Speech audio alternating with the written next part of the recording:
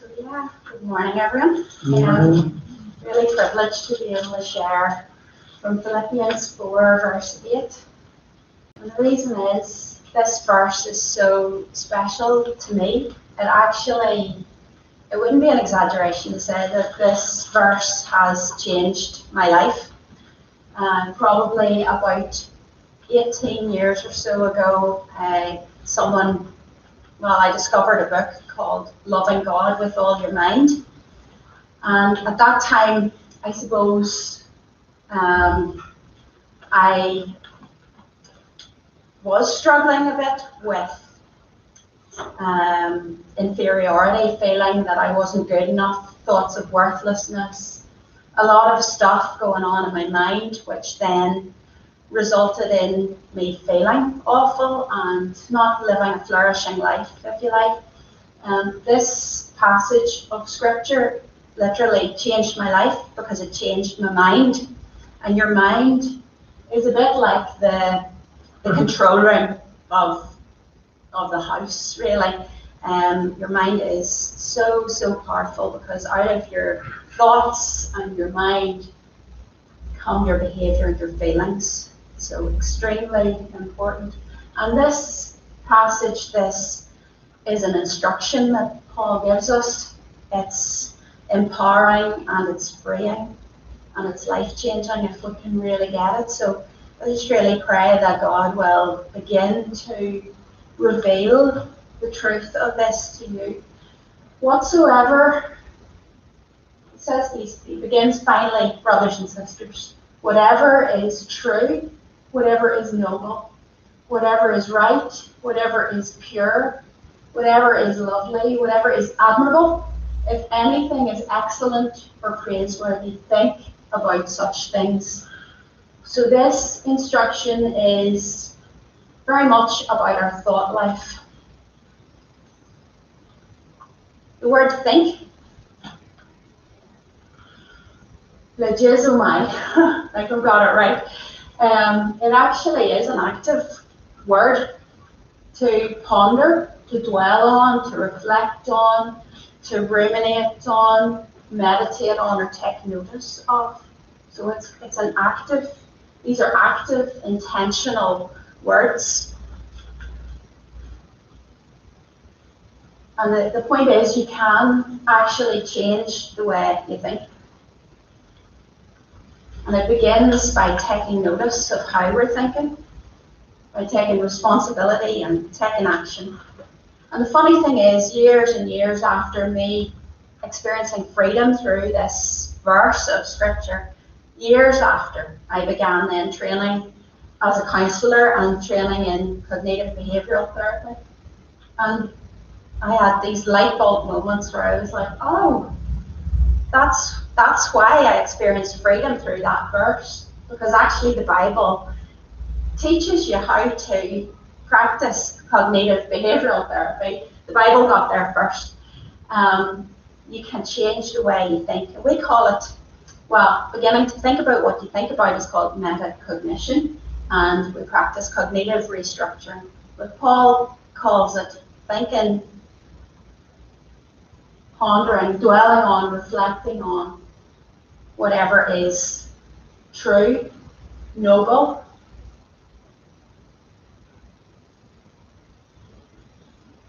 I'll get it right because I'll read it.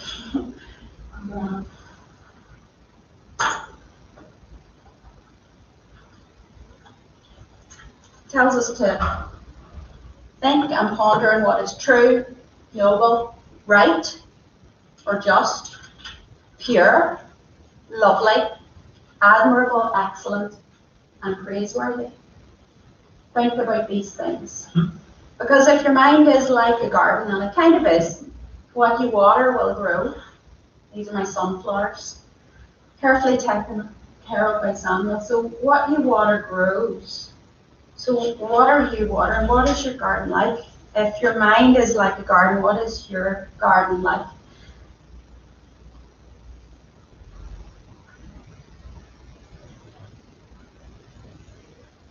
You see, there are so many weeds that we can cultivate and nurture all around us.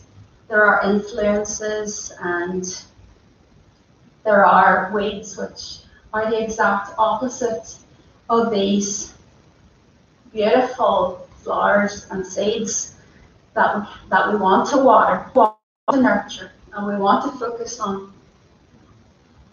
The weeds of what is true. There's so much deception out there, so many distortions. What ifs? What if this happens? What if that happens? So much uncertainty. There's so much that's in opposition to what is noble. And what is noble is fit for nobility, fit for royalty. There's so much that is the exact opposite, that depravity, stuff that is trashy and depraved. I'm reading a book at the minute, and it's a pastor who, after 50 years of ministry, he's talking about the things that he would do differently and the things that he would do the same. Things that he said he would do differently was that he used to numb at the end of the day, numb out and chill out by watching TV. And he said I think he watched things that maybe weren't fit for nobility, weren't noble, and didn't propagate noble flowers in his garden, if you like. And he said he would do that differently. Now that's something I guess that I'm working on as well, trying maybe not to have as much social media. Not that it's wrong to have social media, but just to water the right stuff and what is right. There's so much out there that is not right, so much injustice, and if we focus on that, we'll get angry, the weeds will grow of frustration and anger and even depression. What is the opposite of pure? That which is tainted or corrupt or impure. What are we watering in our gardens? The opposite to lovely is ugliness or rottenness. What are we exposing ourselves to? Admirable or of good report. You know, we can have the news at our fingertips 24/7 now because of apps on the phone and constant bombarding with what's going on in the world. And there's very little of it that is of good report. And if you constantly are exposing yourself to that, you're watering stuff that is not of good report. That which is excellent and praiseworthy. There is a lot out there which is shameful, wrong, bad. The exact opposite of excellent and praiseworthy.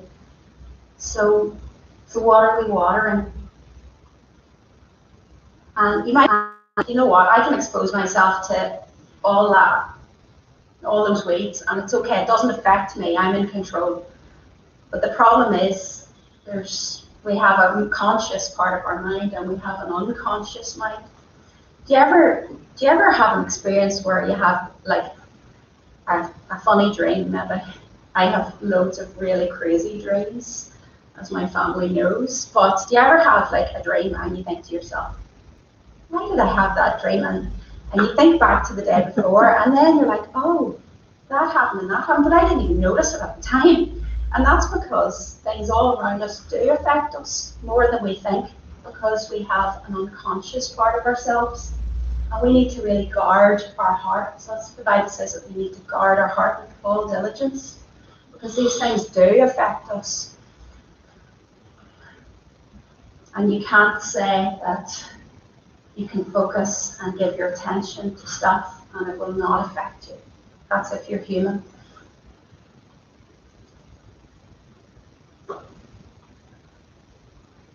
The unconscious influences judgments, feelings, and behavior. The unconscious is extremely powerful.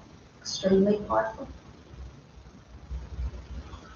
Yet again, the Bible is ahead of science, because in Romans 12:2, it says, be transformed by the renewing of your mind. I love this because it's so hopeful. Our minds can be changed, they can be renewed, they can be made new. This is such good news. And funny thing is that It's always been in the Bible, but actually scientists discovered this concept of neuroplasticity in 1966. But it's always been there in the Bible. Be transformed. You can be transformed by the renewing of your mind. It's life transforming. In Psalm 1, it says, "Blessed is the one who does not walk in step with the wicked, or stand in the way that sinners take, or sit in the company of mockers, whose delight is in the law of the Lord, and who meditates on his law day and night." And this is a way of watering the flowers, watering what's good, meditating on it, meditating on God's word, and what is true, noble, right, pure, lovely, admirable, excellent, and praiseworthy day and night. And so we're kind of scared of this word, meditate, because there's a difference between Eastern meditation and Hebrew meditation in the Bible. In Eastern meditation, you're told to empty your mind, so don't do that. Hebrew meditation is different, and this is where we actually renew our mind. We think upon what is true, noble, right, pure, lovely, admirable, excellent, and praiseworthy. We think about what we're thinking about, and we are intentional about it. And yes, maybe we do need to not empty our mind, but we need to slow everything down, because I don't know about you, but you're multitasking, you're trying to do loads of things at once and think about different things at once. And you're rushing, trying to get things done. And our minds are on overdrive. And to think properly, we need to maybe slow everything down. And God says, "Be still and know that I am God." In Psalm 23, it says, "He leads me beside the still waters, and he restores my soul." So maybe there is something about slowing down and being still, and then meditating and thinking.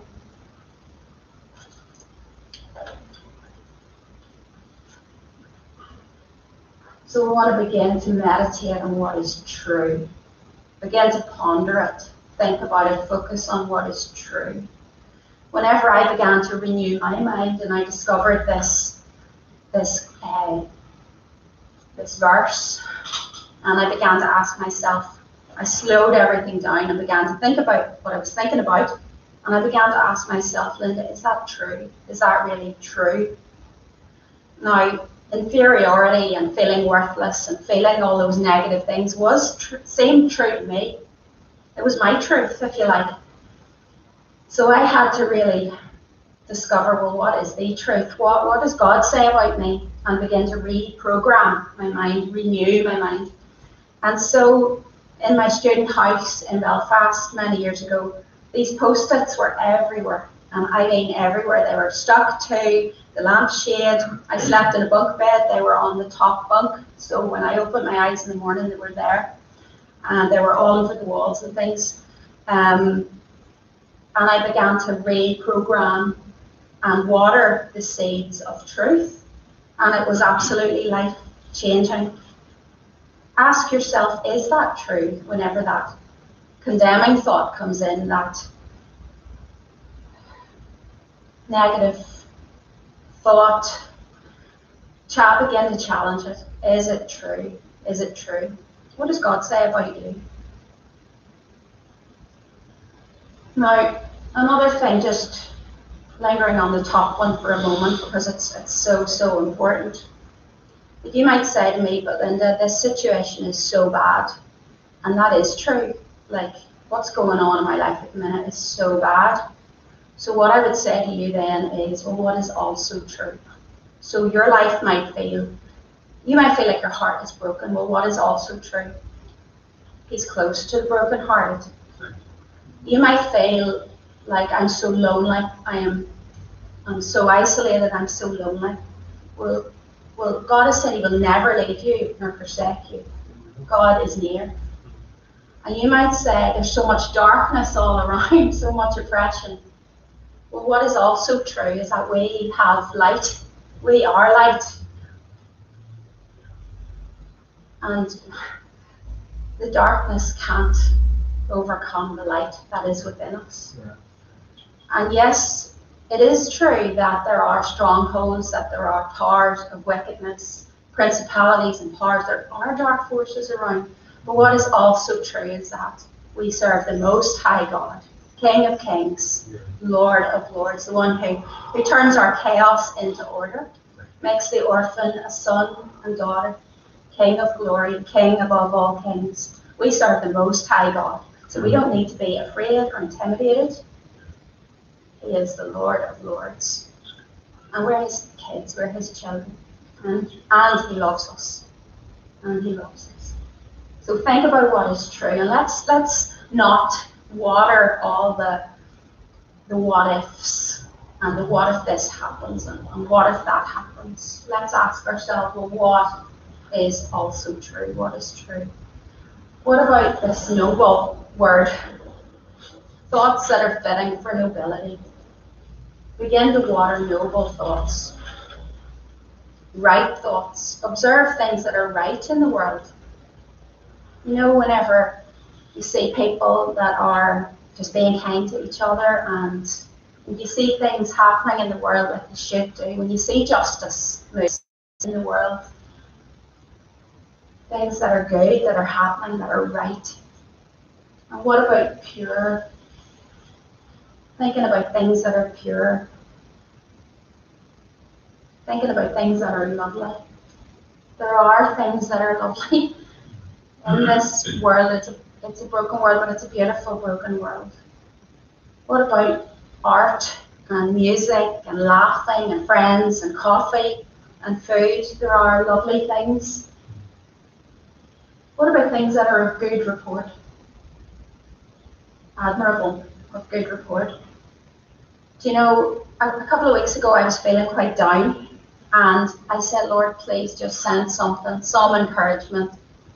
And a friend actually messaged me. I got a text message, and she actually wanted some advice off me, but I then phoned her later in the day, and she began to tell me lots of good things that God is doing. She brought a good report, and then that awoke lots of things within me, and I began to think, yeah, God's doing this and this, and there's something powerful about thinking about what is admirable, what is a good report. And people like that who bring a good report, who mention what is admirable and what is good, really can affect us and how we feel and just awaken that within us. So the people that we're with are significant as well and can help us with watering the right flowers. And what about thinking about what is excellent and praiseworthy? Nature, trees, the way the body is made. Rach is doing biology at the minute, and I remember doing A-level biology and learning about the workings of a plant and just thinking, wow, that is excellent. That is just praiseworthy. And I remember actually years ago watching a child doing gymnastics, and she was amazing. And I actually felt really emotional. I thought, what is this? Why am I feeling like this? And I realised it was because it was excellent. And there's something about just saying excellence that is good for our hearts and our souls, and acknowledging what is excellent and what is praiseworthy. Back to Romans 12:2, the brilliant thing is, as we are transformed by the renewing of our minds, it means it affects how we are able to discern God's will. Then you will be able to test and approve what God's will is. His good, pleasing, and perfect will. I used to get so stressed out about missing the will of God or going off the will of God. But actually, if you allow God to renew your mind and you worship Him with all of your mind, and think about what you're thinking about, and you water that which is true, noble, right, pure, lovely, admirable, excellent, and praiseworthy, then you will be able to test and approve what God's will is. his good, pleasing, and perfect will. I think that's powerful. So it's almost like it gives us like an internal compass. We're better able to discern what is right, better able to know what is best. And interestingly, bank workers are trained to be able to know what counterfeit notes are by studying the real thing. So they're not continuously studying the counterfeit, they're studying the real thing. And the more that we study and focus on and think about the real thing, that which is true, noble, right, pure, lovely, admirable, excellent, and praiseworthy, the more we do that, the more we're able to see what God's will is, what his voice is, what he wants us to do. When we're able to discern what is right, our internal compass is set. I just wanted to make mention of this, okay? You might be sitting there, and I meet people like this who have really actually crazy thoughts, bad thoughts, ugly thoughts, awful thoughts. And because they have those thoughts, they think, I'm a bad person. I have these awful thoughts, I am a bad person. But just because the thoughts come knocking at the door doesn't mean you're a bad person, for a start, but it doesn't mean you have to invite them in and have a cup of tea with them. You can allow them to knock and you can let them pass by and go on. And they might keep knocking for a while, and that's okay. Another metaphor for this is a train. You're on a platform waiting on a train, and the train might come in. You don't have to get on that particular train of thought. You can wait for the next train to come in. And if you do get on that train, you can realize after a little while, I'm on a train of thought that is not true, noble, right, pure, lovely, admirable, excellent, and praiseworthy. I'm going to get off at the next stop. And rather than focusing on the bad thought and trying to fight it off and thinking something is wrong with me, what you can do is actually, it's a bit like, instead of fighting the darkness, you turn on the light. So you focus on and invite in what is true, noble, right, pure, lovely, admirable, excellent, and praiseworthy. And you think on these things. And the good news as well with these sort of thoughts is actually we do have weapons. We are able to take every thought captive to make it obedient to Christ. So don't beat yourself up if you have those bad thoughts that come knocking at the door. Actually, most of us have them.